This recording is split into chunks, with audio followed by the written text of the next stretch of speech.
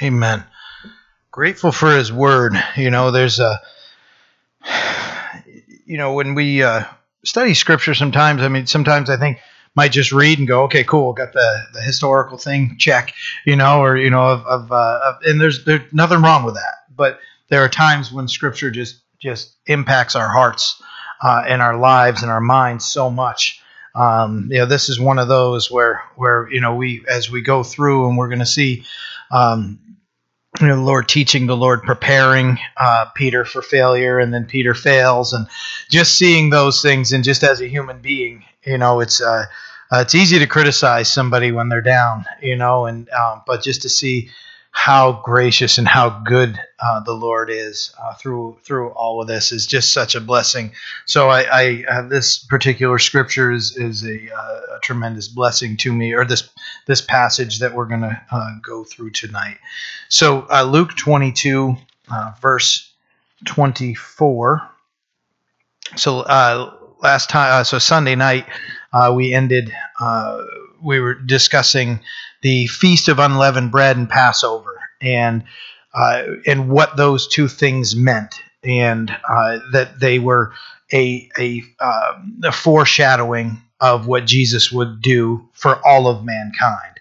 But for Israel, while they were stuck in Egypt and under the bondage of slavery to Egypt, they when Moses had gone to Pharaoh and had tried to demand that the children of Israel be let go. A lot of games played, a lot of, hey, come back and see this, and if this happens, then that, and they're going back and forth with turning staffs into snakes, and all the horrible plagues that the people had to deal with, and we talked about those, lice, frogs, flies, all these things that are just awful.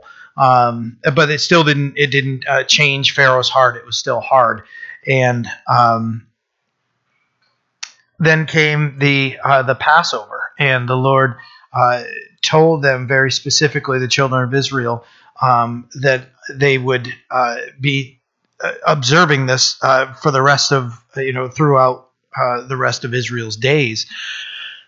And it was a celebration of. So what they would have to do is each family would sacrifice a spotless lamb for themselves. And if it was a small family, they could go in with their neighbor and the two families together, which I think is really awesome. But the two families together would sacrifice the spotless lamb together. And that what they'd have to do then is they'd take hyssop and dip that in the blood of the lamb and put the blood on the doorpost and on the lintel, on the sides and the top of the door, creating a cross. That symbol all the way back in Exodus 12 was a symbol of the death of Jesus on the cross. And then when the Lord came through and the destroyer, when the Lord would see that, he wouldn't allow the destroyer to kill anybody, the firstborn in that house. So unfortunately for Egypt, all the firstborn died for them because they didn't have the blood covering them. So we saw and we studied that, and we studied the Feast of Unleavened Bread, where the leaven, which represents sin in the scripture, had to be removed from their house for the week that they celebrated that feast, and they were gearing up for the Passover. So that sin had to be removed. So we see the pictures of who Jesus is and what he did, and we would have to want to turn and remove sin from our lives, but that Jesus in his death on the cross delivered us from a much more cruel master than Egypt could ever be, and that's sin reigning over our hearts and our lives as it tears apart. I know every one of us in here have seen the effects of sin on our lives. We just have, because we're human beings. And you see the effect of sin on our lives to various degrees, but we've all seen that effect. And that sin ultimately creates separation between man and God. And where Jesus died, and we can accept him and be washed by the blood of the Lamb, and we can accept him and stand holy in his name and righteous because of his sacrifice. Now we've been delivered, that Passover from death to life spiritually for us. So that's what we covered And it was just a blessing to look into that. And then we ended after the Lord instituted the Lord's Supper, and we talked briefly about that because just the Sunday before we went through what the Passover, what the Lord's Supper meant. When we take communion. So we've discussed that as a church several times. So we didn't dive into that as much as we typically would as we're going through. But so verse 24, where we pick up here, we see now if your Bible has headings over the part, it's going to tell you. Mine says the disciples argue about greatness. So verse 24 says, "Now there was also a dispute among them as to which of them should be considered the greatest." Now, it's as weird as it sounds, that Jesus has just taken them through all these things, and they've seen all these things happening, and that there's a buildup. Jesus said, that things are coming to a head right now. And ultimately, here are these guys once again arguing about who's going to be the greatest in the kingdom. And the wanting to be great for God and to be used greatly in His kingdom is not a bad thing. But when we're going, yeah, I'm better than you, just that the pride in and of itself is just so silly to think of. But who's going to be? You're not going to be the greatest. Why would you be the greatest? I was the one, that saw this, or God used me this way. Like, just total nonsense. But the Lord doesn't jump down their throats here. Let's read verse 25. "And He said to them, the kings of the Gentiles exercise lordship over them, and those who exercise authority over them are called benefactors. But not so among you. On the contrary, he who is greatest among you, let him be as the younger, and he who governs as he who serves. For who is greater, he who sits at the table or he who serves? Is it not he who sits at the table? Yet I am among you as the one who serves. But you are those who have continued with me in my trials, and I bestow upon you a kingdom, just as my Father bestowed one upon me, that you may eat and drink at my table in my kingdom, and sit on thrones judging the 12 tribes of Israel." So the Lord's response here isn't, you guys are a bunch of fools, bunch of morons here. What are you doing? You've missed everything. The Lord doesn't jump down their throat. He after everything is seen and heard, these guys are still dealing with this, and Jesus deals with this perfectly as always. So as we look at what he says here in verse 25, he explains that greatness in the kingdom isn't like greatness in the world. It's the opposite. In God's kingdom, things are opposite. That you want to be great, you have to serve. If you want to increase, you need to decrease. It's those things. Humble yourself in the sight of the Lord, and He will lift you up. The world is, no, you got to climb, you got to strive, you got to claw, you got to push somebody else's head down and get up ahead. You better be up early and you better stay up late. Those types of things, and sacrifice all. I recently saw a documentary on WWE wrestling. I was never a huge fan.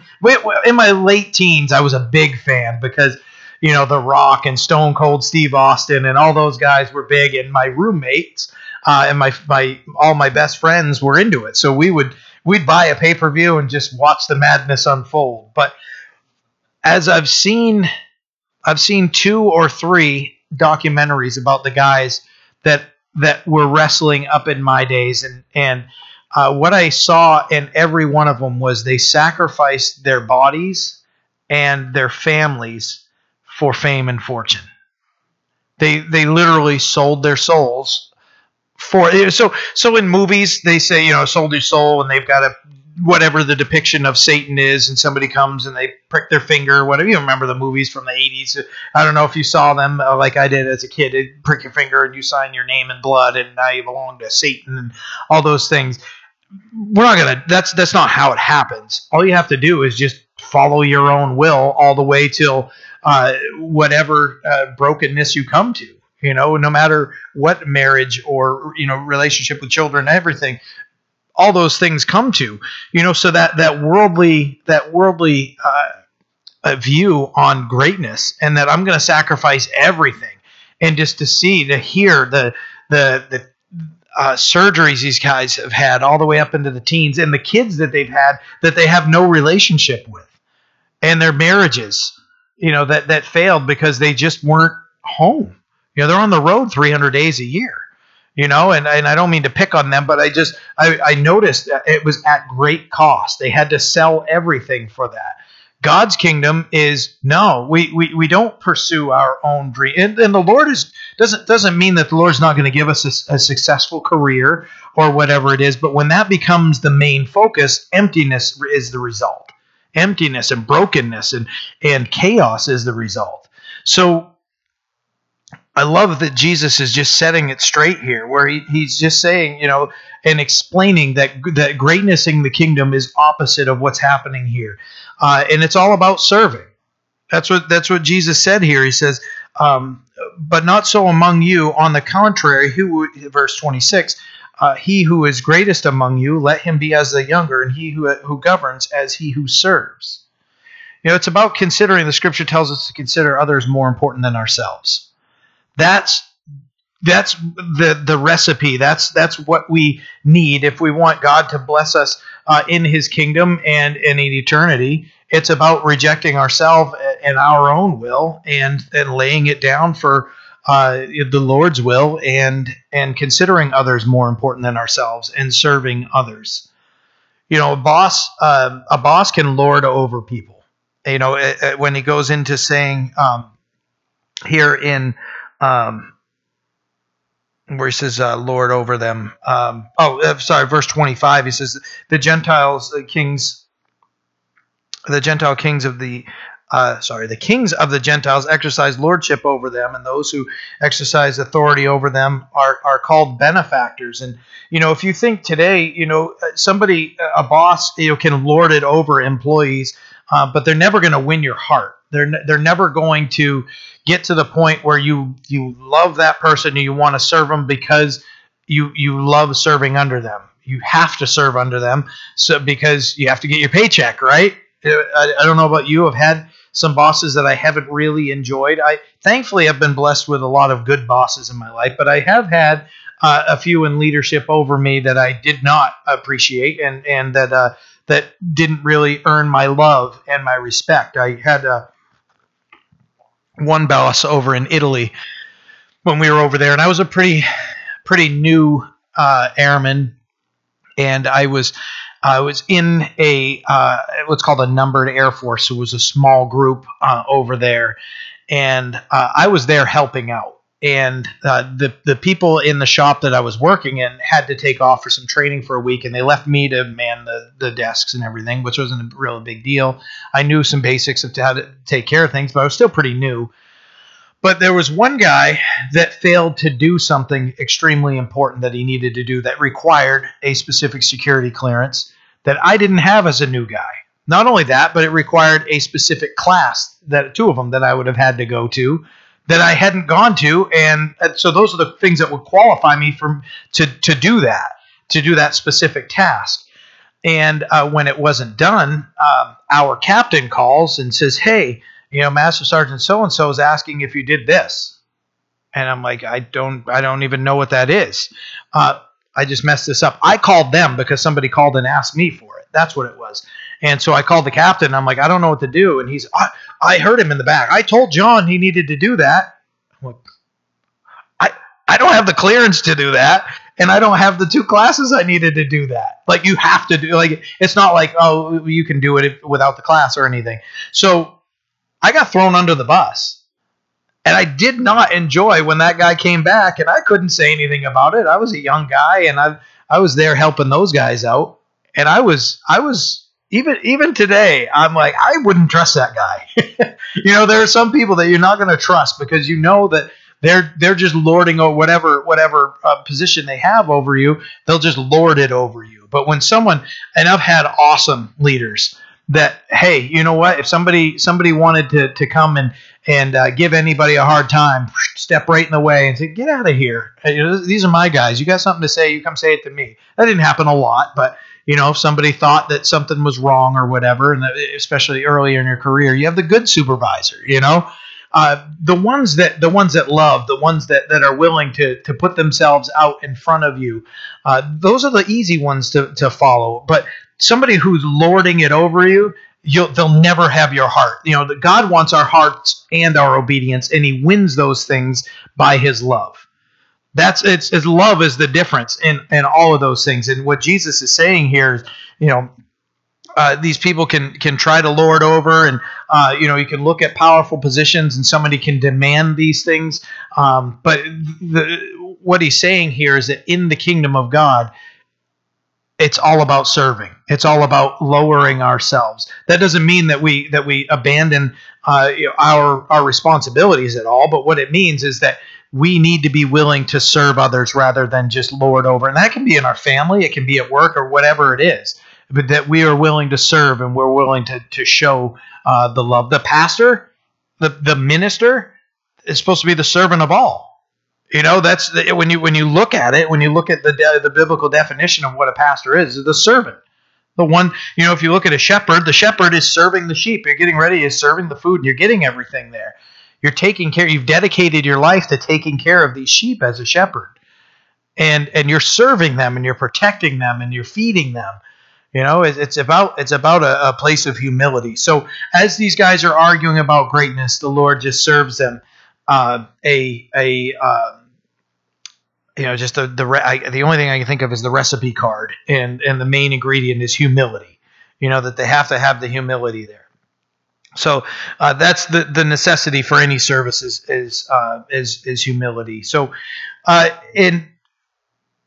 as we move forward, looking at verse 28, Jesus addresses them, and He says, "But you are those who have continued with me in my trials, and I bestow upon you a kingdom, just as my Father bestowed one upon me, that you may eat and drink at my table in my kingdom, and sit on thrones judging the 12 tribes of Israel." So Jesus commends their faithfulness. It hasn't always been easy for them, and Jesus does commend their faithfulness.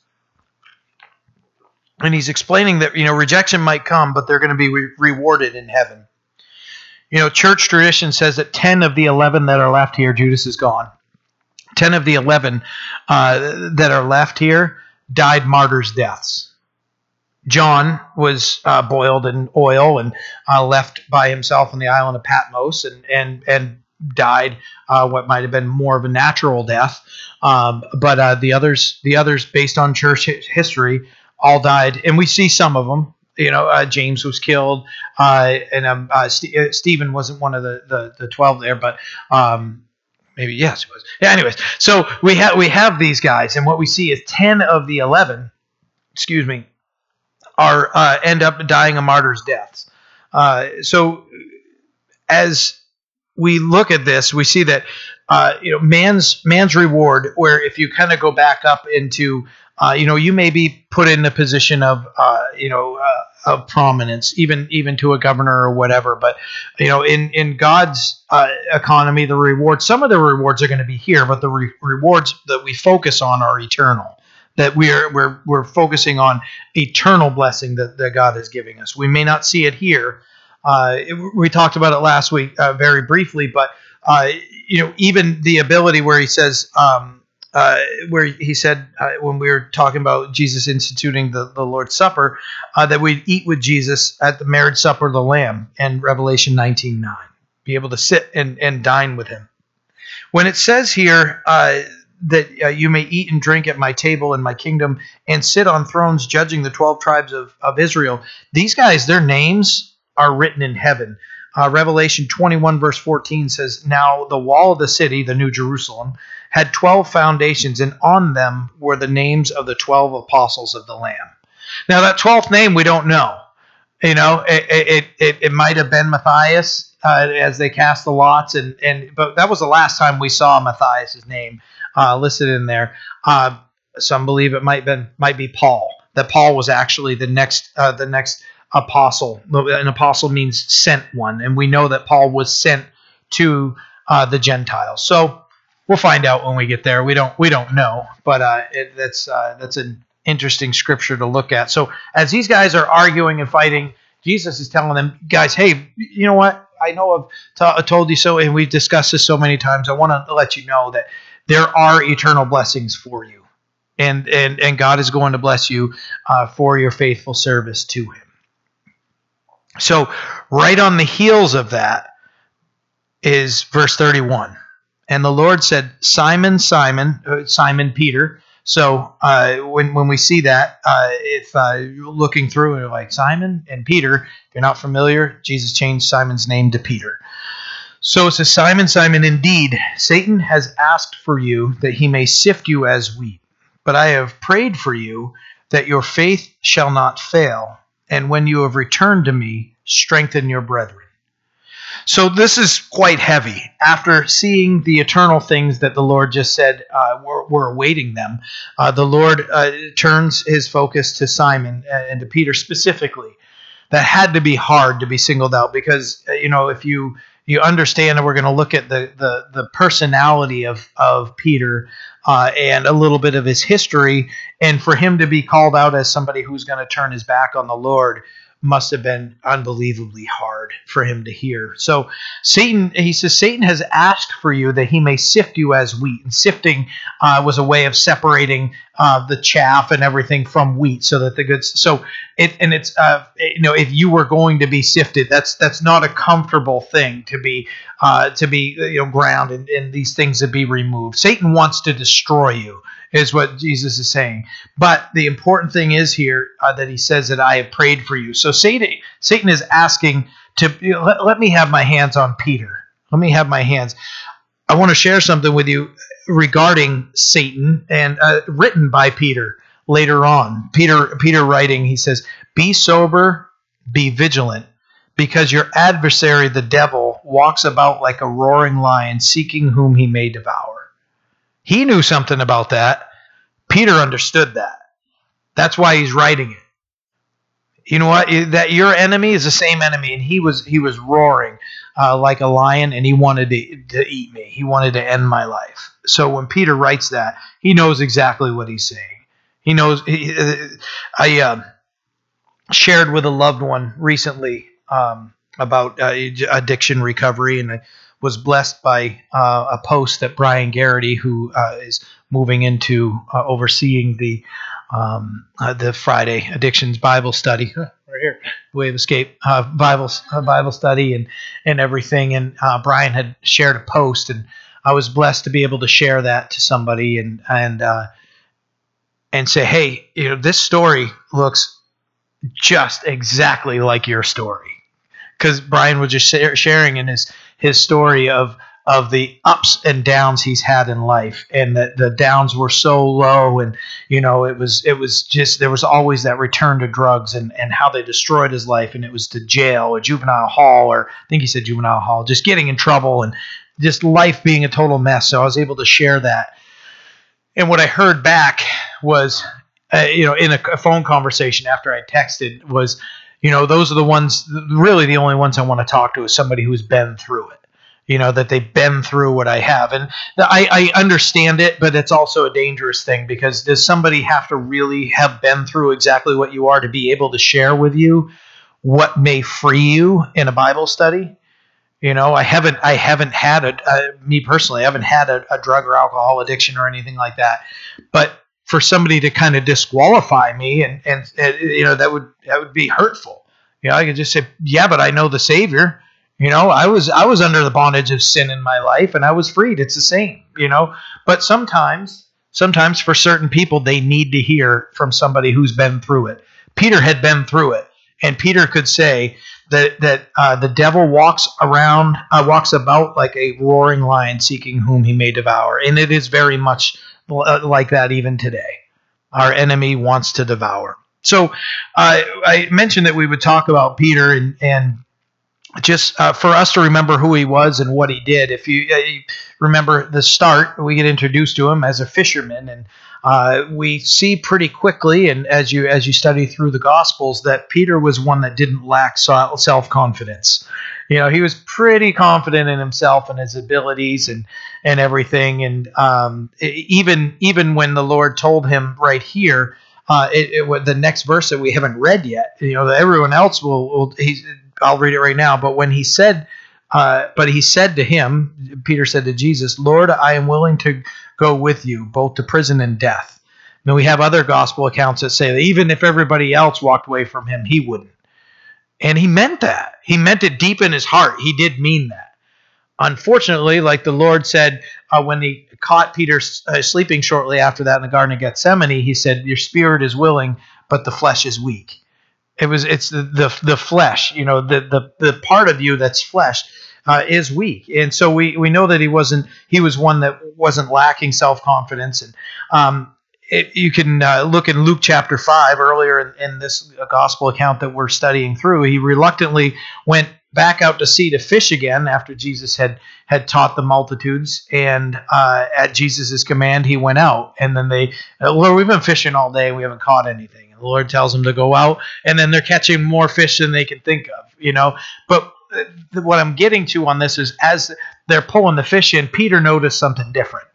Everybody's pulling the nets in and everything, and the Lord spoke to his heart. And wait a minute, this is miraculous what's happening here. Then he turns and he drops to Jesus and he says, "Depart from me, Lord, I'm a sinful man." Peter is a self-proclaimed sinful man. There are coming from the Catholic Church, and please don't understand. Don't think of me. There are people that I know and love that attend a Catholic Church, and I don't want to bash them or anything. But for him to be held in this esteem, that it's Peter that is the ultimate, that he was the rock. No, it was the declaration that Jesus was the Christ, was that rock that Jesus was building his church on, not on Peter himself. There's the problem. But Peter himself declared that he was a sinful man, and he's like, "Lord, depart from me, I'm a sinful man. I'm not worthy to be in your presence." He realized who Jesus Christ was at that moment and drops down. He's a potty mouth fisherman. He lived a life of just sin. And what we see in the scripture is oftentimes Peter was a special project for Jesus. Peter, James, and John would often, those three, the Lord would often take those three and with him, and it would just be the four of them there. So, if you look at Peter, he wouldn't be a likely choice for most people that you'd think would be mightily used by God based on the world standards. He's a fisherman. He's a fisherman. You could look at me, my current profession. I work in a security position. And people are like, "Oh, okay, all right."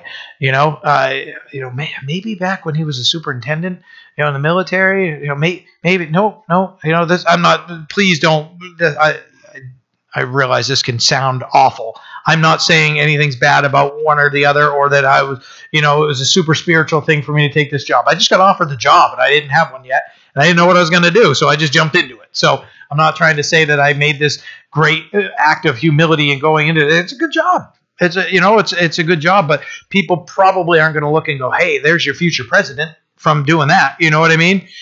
From the world standards, it might be considered something that, "Oh, okay, it's kind of easy, whatever." But God's economy is different than the world. So when you look at Peter, you wouldn't look and go, "There's a guy that's going to lead the first century church and be a pillar that God uses." Might not have been the likely choice.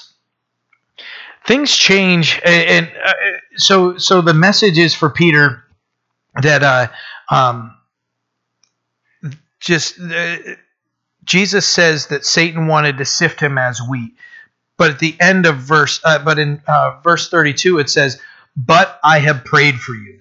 Jesus tells Peter that he's interceded for him in prayer, that Jesus Christ, God the Son, intercedes for you in prayer. You can have some confidence. That's something for Peter later on in life, and shortly after this, that he could rest in. and that he could find restoration. And John 17, verses 14 through 19 gives us a glimpse into how Jesus prayed for the disciples. Verse 14 says, I have given them, Jesus praying to the Father says, I have given them your word, and the world has hated them because they are not of the world, just as I am not of the world.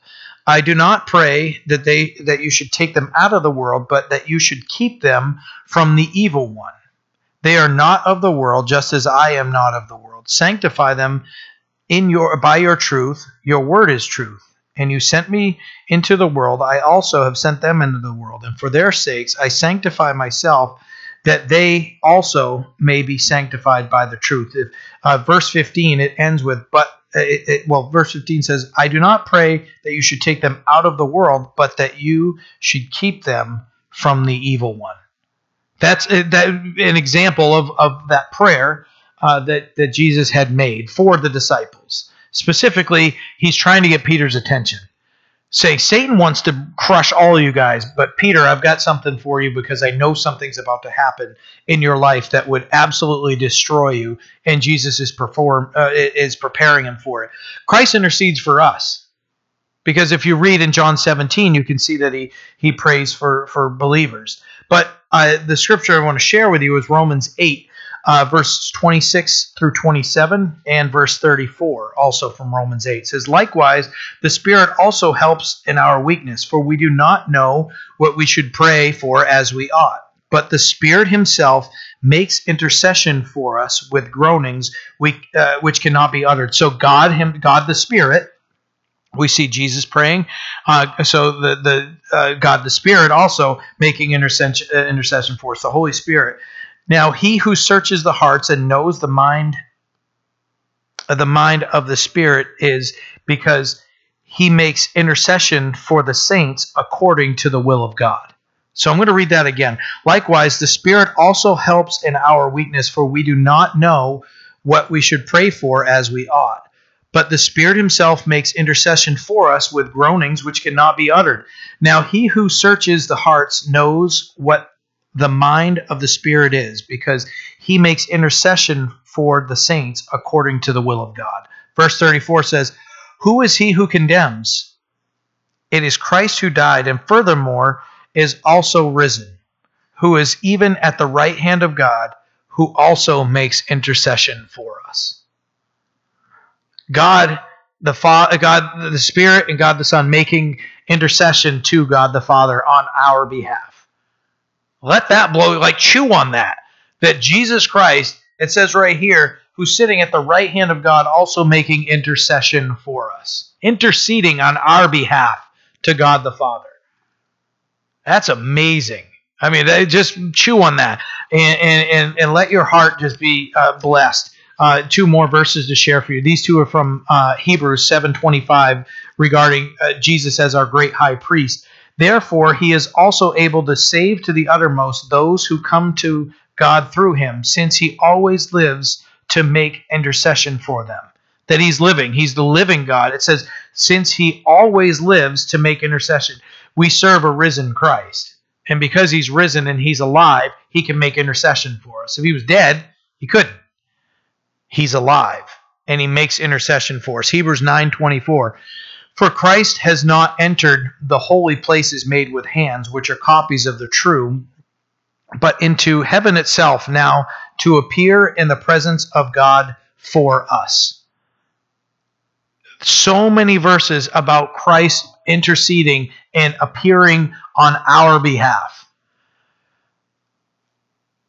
Jesus can get so downplayed here when he, especially here on this earth, Jesus is cool. Jesus is he's awesome. And yes, he's awesome. And he's the coolest guy to ever walk the face of the earth. He really is, when you look at it. But understanding who he was and what he's done for us and what he continues to do for us, understanding that he is Lord. Because we can cheapen and Jesus is my friend, and not have a reverence for him that's a dangerous place to be. But understanding that he is there interceding for us in front of God the Father continuously. That he's a living Savior. So when Jesus says to Peter, "But I have prayed for you," that's the biggest thing that we can ever rest in, is that Jesus Christ is interceding and has interceded for us.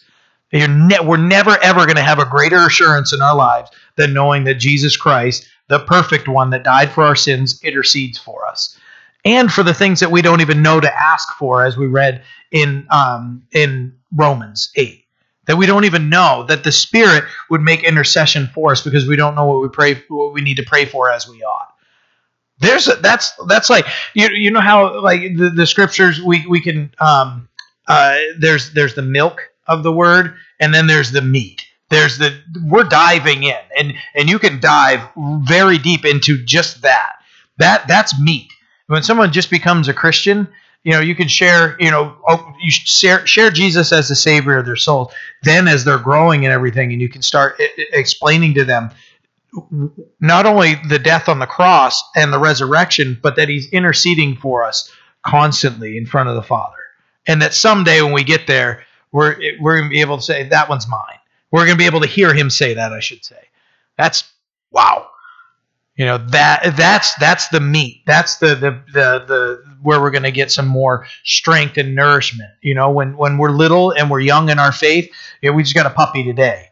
And he doesn't know what he needs and what he doesn't need and everything. He just wants to run, and he'll be in mid-run and stop and sleep, and all these things. And we got to keep him away from this and keep him away. It's a puppy. We just brought him home today, and he's very much a babe, and he needs to be brought up, and eventually he'll be able to, even his diet will be a different diet because he's older and he can digest those things.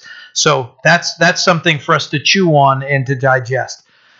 Verse 32, the second half, Jesus says, "But I have prayed for you that your faith should not fail, and when you have returned to me, strengthen your brethren." I'm getting really long-winded, and I have a long ways to go. So I'm hoping we're going to get to verse 62. That's the goal. That's where we're hoping to get to. So if I can, anyways. So when you have returned to me, Jesus says. He didn't say that if you return to me. He says when you return to me. When you return to me, because it was going to be a denial of Jesus. But Jesus said, he hasn't even told him that yet as we're studying through here. But he says that Satan wants to sift you as wheat, but I prayed for you that your faith wouldn't fail when you return to me. So there's going to be this cataclysmic failure coming in your life. And Jesus is saying is when you return to me, I have a mission for you, and that mission is to strengthen your brethren. It's not just to be excited or anything. Peter's being put through that fire, and it coming out. And that there's a song called from Bebo Norman, and I know it as a shapeless piece of steel, and I don't even know the name of the song. But he's describing being a piece of steel being shoved in the fire, and when it comes out, it's hot. Hammer's just pounding again, and how hard that pounding and that shaping can be. And we see at the end of Peter's life how strong and how great he was used by the Lord. But very much a sinful man, normal guy, fisherman, but it was the Holy Spirit within him that made all the difference in the world. It's God's Holy Spirit strengthening us and building us. So Peter's concerned at this point, and at the end of verse 32, and he's overwhelmed by his emotion, and his response, he meant every word that he said here when he says, "Lord, I am ready to go with you to prison and to death." He meant that in his heart. What he didn't realize is that his inner heart and mind was not as strong as he thought it was, and the Lord had to show him that. And he becomes broken. And remember, he's not lacking his self-confidence, but he believed that, and he would stand with Jesus. Remember what happens as we get into here. Who grabs the sword and just chops off Malchus's ear? Peter. He's ready to go. Peter meant what he said. He's ready to die. He's ready to fight.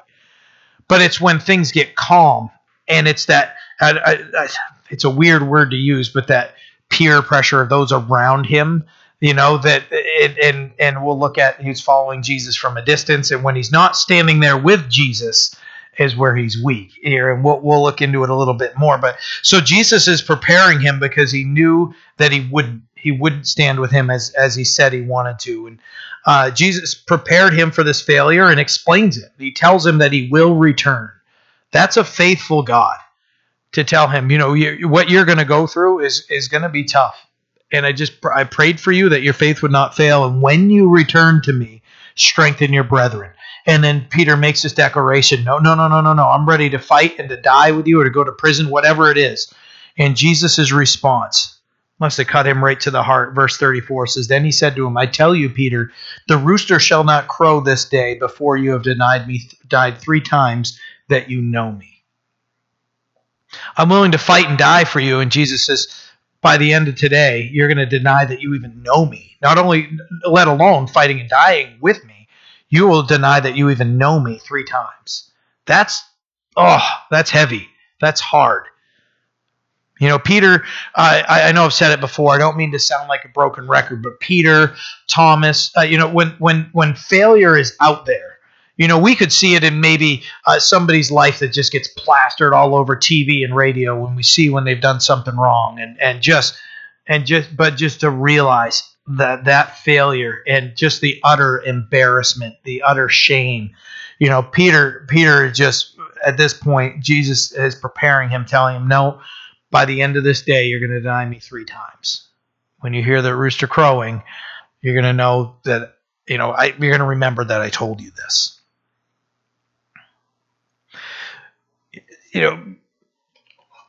Jesus is telling Peter that although his heart and his mouth are declaring it, he will deny.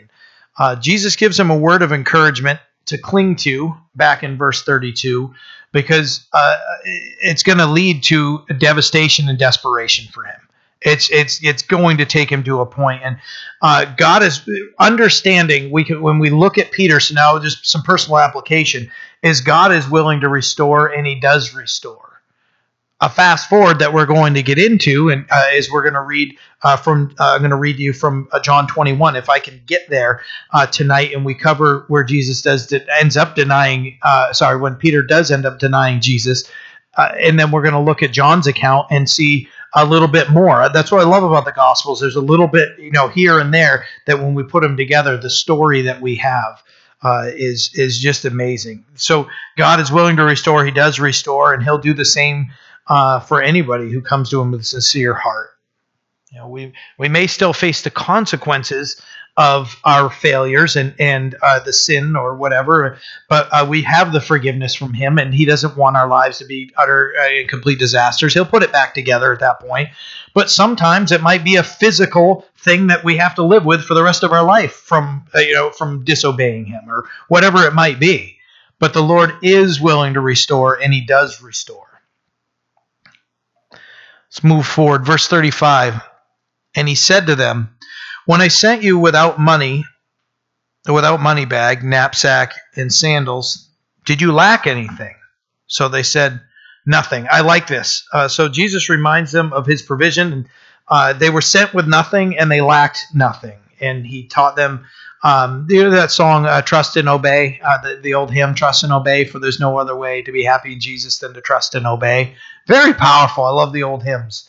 And I love here that Jesus says, He's asking them for it, because sometimes Jesus would speak a rhetorical question that really there isn't an answer, but He asked them this direct question, and He says to them here, He says, when I sent you without money bag, knapsack, and sandals, did you lack anything?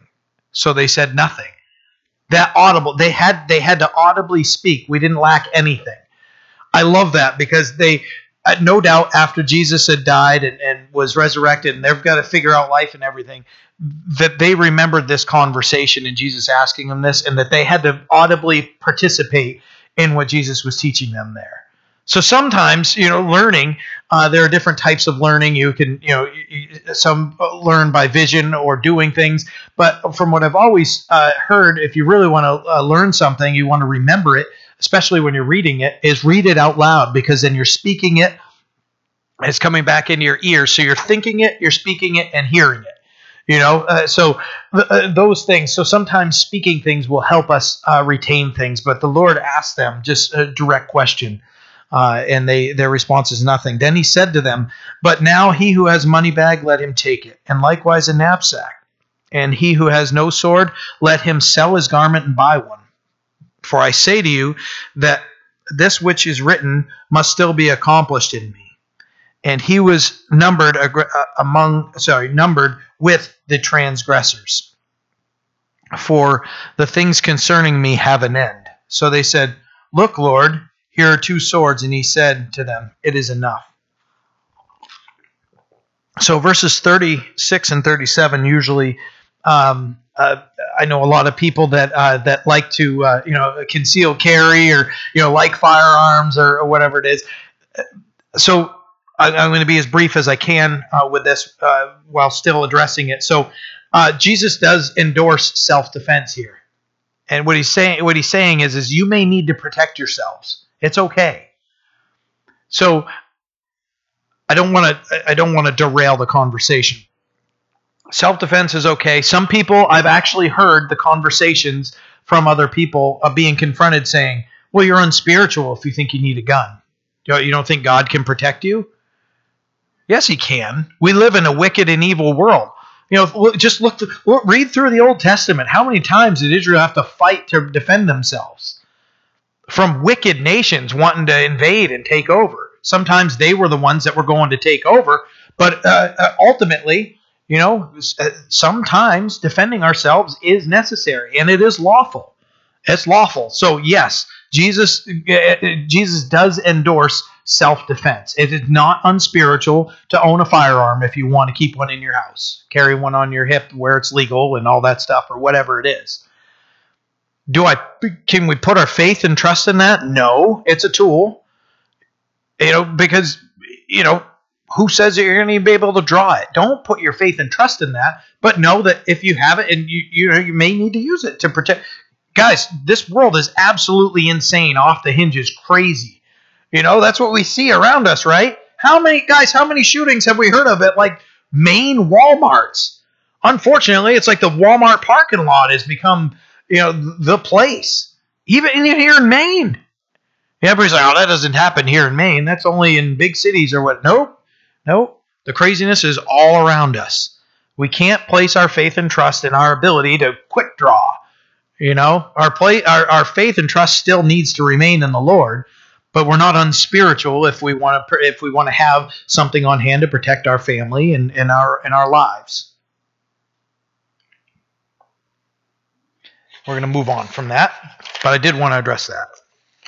Verse 37, it says, "He was numbered among the transgressors," and we're going to look at that as we go through later, but I do want to address it.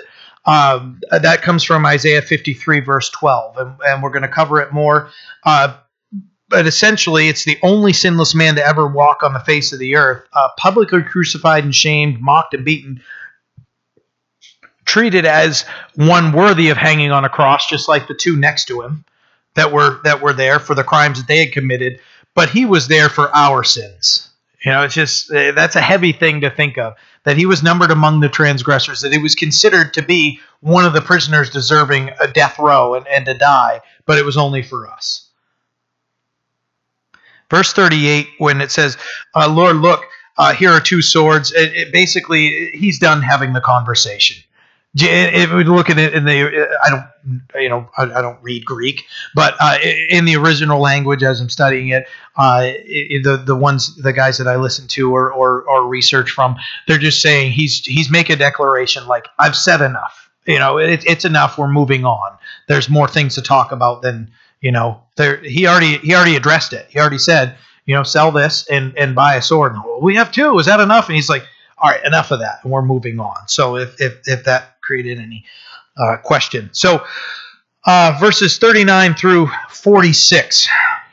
Coming out, he went to the Mount of Olives as he was accustomed, and his disciples also followed him. So as he was accustomed, we need to have a spiritual routine, not just a religious process in our lives, but we should have a spiritual routine.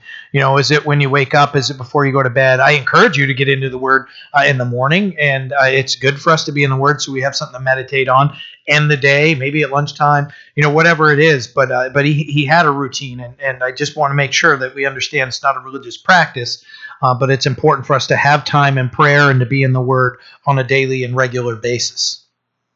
Verse 40, and when they came to the place, he said to them, pray that you may not enter into temptation. And he was withdrawn from them about a stone's throw, and he knelt down and prayed, saying, Father, if it is your will, take this cup away from me. Nevertheless, not my will be done. Not my will, but yours be done. So some of this, the more commentary will come as we study in our next study. We get into this a little bit more, but we'll obviously still cover what we're looking at here. Mark 14, we can see that Peter, James, and John were brought a little bit closer than the others. Verse 42, we see that the Lord says, not my will, but yours be done. Jesus came to accomplish the will of the Father. And I know we've discussed this specifically at length several times, that the Lord, that Jesus gave us that perfect example of God's will in our life and not ours. And we spoke on that a few times. And that he laid his will down and went to the cross as an act of obedience. That was the only way for us to be saved. Remember, if there's any other way, let this cup pass from me. If there's any other way, it says in verse 42, any other way, let this cup pass from me. Nevertheless, not my will, but yours be done. Didn't want to experience not so much the physical torture that was coming. It was the spiritual separation from God the Father for the first time ever. Did not, the weight of our sin, crushing him. Gethsemane speaks of like an olive press. The Garden of Gethsemane.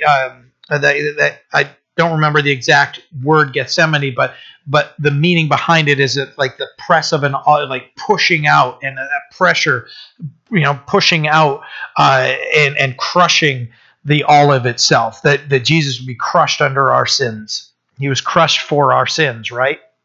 He was bruised for our transgressions, crushed for our sins. The weight of the coming separation from God the Father, caused this great distress. And as we read forward in verse 43, then an angel appeared to him from heaven, strengthening him. So we see how weak and how devastating this was, that even an angel came and strengthened him. And being in agony, he prayed more earnestly. Then his sweat became like great drops of blood falling down to the ground. When he rose up from prayer and had come to his disciples, he found them sleeping from sorrow. Then he said to them, why do you sleep? Rise and pray, lest you enter into temptation. Mark 14:32 offers a different commentary on this, and just from a different standpoint, same thing. Then they came to a place which is called Gethsemane, and he said to his disciples, sit here while I pray. And he took Peter, James, and John with him and began to be troubled and deeply distressed. So when he gets there, he's troubled and deeply distressed. Then he said to them, my soul is exceedingly sorrowful, even to death. Stay here and watch. He went a little farther and fell on the ground and prayed that if it were possible, the hour might pass from him. So he's just that distress, falling on the ground. And he said, verse 36 of Mark 14, Abba, Father, all things are possible for you. Take this cup away from me. Nevertheless, not what I will, but what you will. And the disciples, when he comes back, he finds them sleeping. Spirit is willing, but the flesh is weak. All of that complete, he's so sorrowful. It says, he began to be troubled and deeply distressed. My soul is exceedingly sorrowful, even to death. And he asked, let this cup pass from me, but nevertheless, not my will be done, but yours. I don't know that we'll understand in this life how heavy that burden was. I don't know that we'll ever understand. That is so heavy that he's sweating drops of blood. And I know Will has described the physiological effects that the capillaries will burst and blood actually comes out. That's a tremendous amount of stress on somebody. Jesus is at that point where an angel has to come and minister to him. This isn't light. This isn't something light like, oh, hey, Jesus died for my sins and put a cross on him. I can just go doing whatever I want. Do you understand what that means? And just having a discussion. Oftentimes, and I know I've shared it before, that I remember reading something, and I think somebody had shared it, and they said that they were talking to somebody about the cross they had, and it was like the Catholic cross where it showed a depiction of what might have been, of Jesus on the cross. And they were, that's a really nice cross, and the with a little guy on it too is kind of cool. Like, oh my goodness, obviously you're not going to jump down their throat, but that's awful that somebody doesn't know the story and be able to share. Do you know this story? And be able to share and to know what he went through, and that he submitted his will to the will of the Father and went obediently to the cross. Verse 47, and while he was still speaking, behold, a multitude, and he who was called Judas, one of the 12, went before them and drew near to Jesus to kiss him. But Jesus said to him, Judas, are you betraying the Son of Man with a kiss? When those around him saw that what was going to happen, they said to him, Lord, shall we strike with the sword? And one of them struck the servant of the high priest and cut off his ear. But Jesus answered and said, permit even this. And he touched his ear and healed him.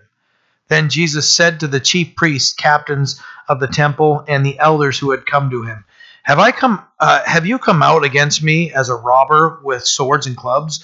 When I was with you daily in the temple, you did not try to seize me, but this is your hour, the power of darkness.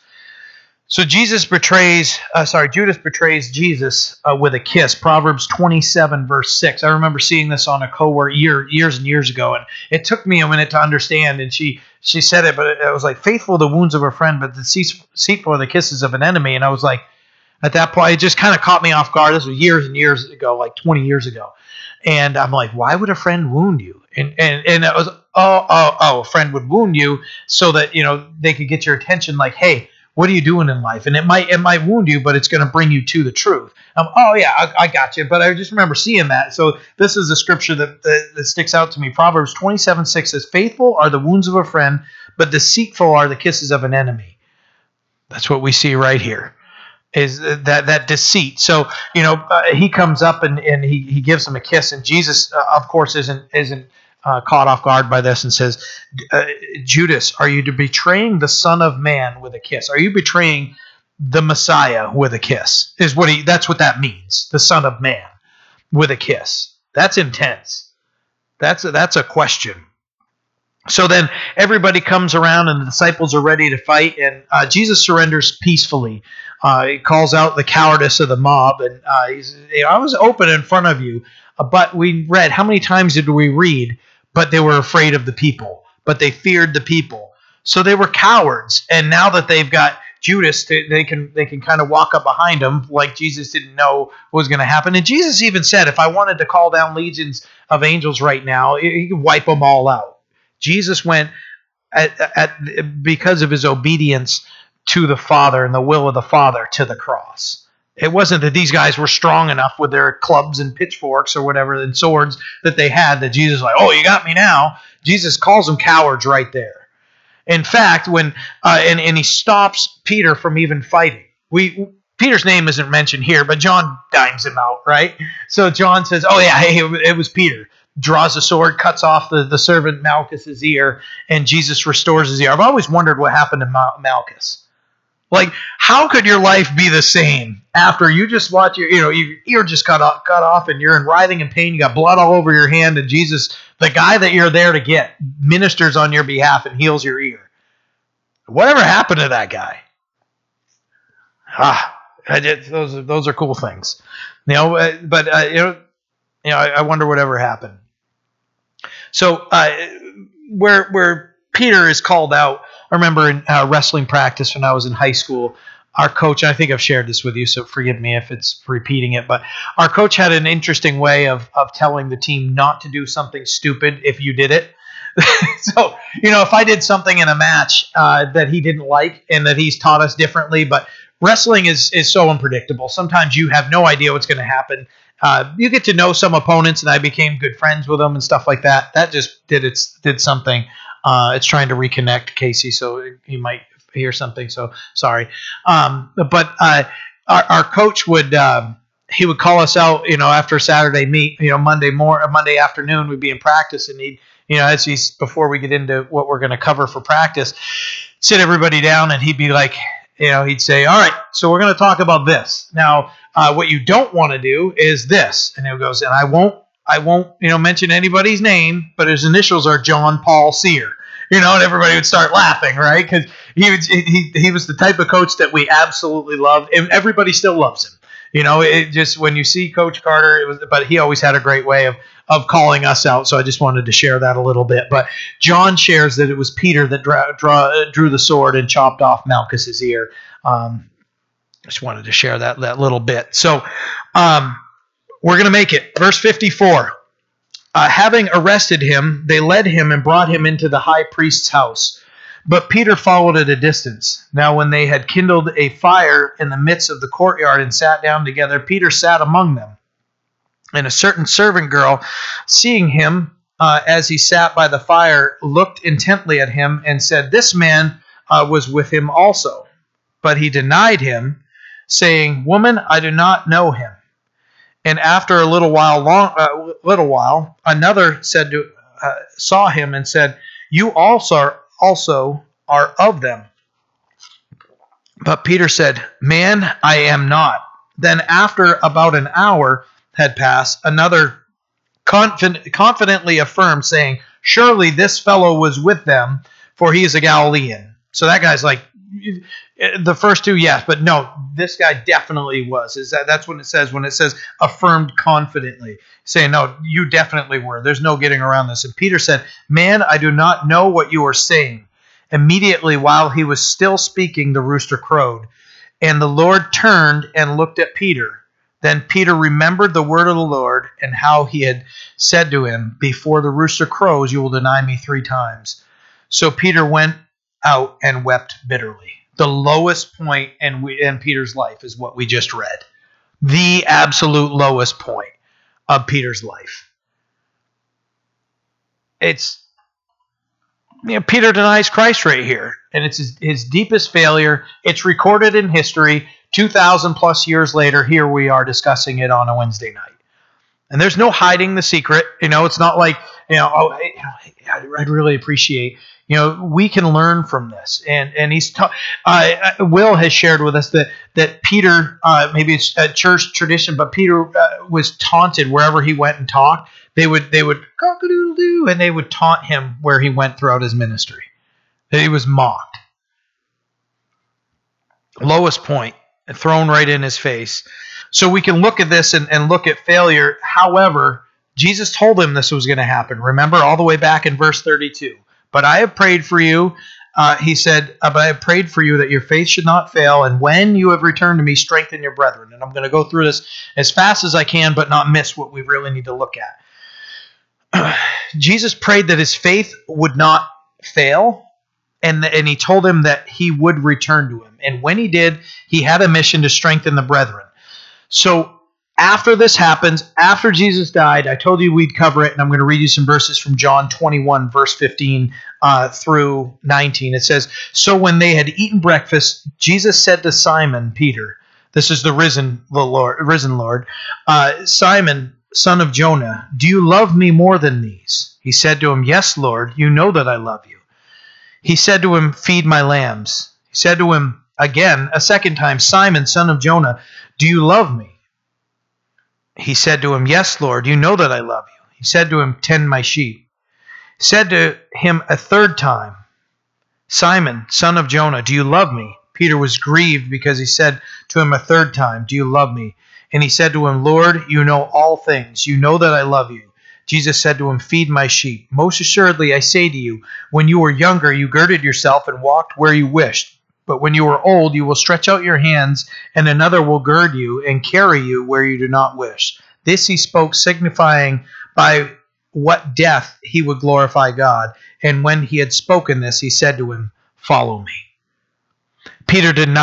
Jesus told him that he would deny him. Peter did deny him. This, what we just read, was the account of Jesus restoring Peter 3 times. He denied him 3 times. Jesus is so faithful to us, guys. So faithful that he will restore us when we come to him with a broken and contrite heart. And Peter is the 3rd time he's just broken, and he's like, "Lord, you know I love you. I know that I denied you 3 times." I'm welling up a little bit here because Jesus just gives him the opportunity to say, "I love you 3 times." Oh, God is so faithful. Remember how, now think, if Jesus restores him, and then think of, if you're familiar with Acts and you're familiar with what Peter had to say in the book of Acts and what Peter said in 1st and 2nd Peter as he's writing, remember how boldly he declared the name of Jesus in Acts chapter 2 at the day of Pentecost. 3,000 people are saved. We just read of Peter, the lowest point in Peter's life. But that wasn't the end of Peter's life. We know the end of Judas's life when he denied Jesus and he betrayed Jesus. He went and hung himself because he was overwhelmed by the guilt because he was guilty and he didn't ever have a saving belief in Jesus. But that saving belief in Jesus and the Holy Spirit made all the difference in Peter's life. And Jesus restored him, and he declares publicly in front of everybody in the day of Pentecost, and 3,000 souls are added to the Lord that day, to the church. 3,000 in one day. There wasn't a big tent revival planned or anything, Remember how he healed the lame man in the next chapter, Acts chapter 3, when he's asking for alms, and Peter says, "Silver and gold I don't have, but what I do have I give to you. In the name of Jesus Christ, stand up and walk." And then he goes through the temple, and he's walking and leaping and praising God. And Peter has everybody's attention, and he goes, "Don't look at me and John. We didn't do it. It's by the name of Jesus Christ that he's been healed." And that leads to this thing with the Sanhedrin, and they're giving him a hard time. These guys get thrown in prison and everything. They get finally they say they get to a point where they're like, "You know what? We'll just threaten them and tell them they can't go preach in the name of Jesus anymore." That didn't deter them at all. Jesus restored Peter wholly and completely. There wasn't any guilt and condemnation left. Nothing. It was all over with. He restored him. And that's it. Peter could go look at his failure and go, because of Jesus, I can now move forward in my life and do what he told me to do, because he told me I was going to return to him. And then he also told me that my job was to go strengthen the brethren. And that's what I'm going to do. Go make brethren and then strengthen them. And that's what he did. God is so faithful, and he'll do that in our lives also. We just come to him and say, "Lord, I've failed. I'm sorry." God's going to restore us. And then we get to a point where now we have a testimony that we can share. So Peter still made mistakes. Paul had to correct him for rejecting the Gentiles or turning his back and stuff like that. But overall, dramatically changed his life by the power of the Holy Spirit. Now, let's look at, and we're going to end right here, at how he was used to strengthen the brethren. 1 Peter 5, verse 1. You want to see some encouragement? Go read 1 and 2 Peter. It's awesome. 1 Peter 5, verse 1 says, "The elders," this is Peter writing, "the elders who are among you I exhort. I am also a fellow elder and witness of the sufferings of Christ, and also a partaker of glory." Remember the conversation? Jesus said, hey, because of you walked with me, and I'm going to bless you, and I'm going to give you a place of prominence in the kingdom of God. He says right here, I'm a partaker of glory. Because he knows that God is giving him his reward, and it's not an earthly reward. So also a partaker of glory that will be revealed. "Shepherd the flock of God which is among you." And he says, "Serving as overseers, not by compulsion, but willingly, not for dishonest gain, but eagerly, not as being lords over those entrusted to you, but being examples to the flock." Remember that example that Jesus, when they were all talking about being great, and Jesus says, "No, you got to be a servant." That's all coming out right here. That so impacted Peter's life that here it is. It's right here. And he's sharing it strengthening the... Remember, Jesus said, when you return to me, strengthen the brethren, and he's writing it right here. Nor as lords over those entrusted to you, but being examples of the flock. And when the chief priest appears to you, you will receive the crown of glory. The chief shepherd appears to you, you'll receive the crown of glory that does not fade away. That crown of glory, you're going to be blessed in heaven when God rewards us. Likewise, you younger people, submit yourself to your elders. So there's that submitting, right? The point got around to Peter, and it was driven into his heart, and God, etched it on his heart. Yes, all of you, be submissive to one another and be clothed with humility. Don't argue about who's going to be great. Be submissive to one another and be clothed with humility. For God resists the proud, but gives grace to the humble. Therefore, humble yourselves under the mighty hand of God, that he may exalt you in due time. You guys see a theme here? Serving, being humble, not lording over anybody. How does he uses those examples that Jesus told him right before he told him he was going to fail, and then he's using it to strengthen the brethren right here, because we're being blessed by this even now. Therefore, humble yourselves under the mighty hand of God, that he may exalt you in due time, casting all your care upon him, for he cares for you. Be sober, be vigilant, because your adversary walks about like a roaring lion, seeking whom he may devour. That verse that we looked at already before, to end that out. Thousands of people repented at Peter's preaching. He strengthened others from what he learned from his failures and from his victories in his life. He's able to minister and to build us up and to edify us. That building up, the edification. The last thing I have for you is we can do this too with true empathy, patience, and love from God. Because God has built our lives, and he ministers to us just as he ministered to these guys. He gives us a testimony. Peter was able to share that testimony with people and strengthen them and strengthen the brethren. Make sense? Praise God that he is so faithful to us, that he doesn't just, if he turned his back on us, how many times have we turned our backs on him? But Jesus prayed for him. He makes intercession for us. Remember all those scriptures. He makes intercessions for us. Jesus, that God the Son, that God the Spirit make intercession for us to God the Father. All of these things are right at our fingertips, just like they were with Peter. All of that power of the Holy Spirit is right here. We just ask the Lord for it, and he gives it to us. Amen? Amen. Let's pray. Father, you are so awesome, Lord. So gracious, so loving, so faithful to us. Lord, when we see the utter failure of our brother, and that we can look at it and our heart break for him, but Lord, just knowing, Lord, that we can see the end of the story, and we know that destroyed him, almost brought him to utter destruction, but it didn't, Lord. But because you prayed for him, you made intercession for him, and that you would restore him, and that he would strengthen the brethren. Back then and even today, we can be strengthened by what he wrote here. You are an amazing God. This book was not just thrown together by a bunch of guys that wanted to sit there and write a book that was going to try to lord over everybody.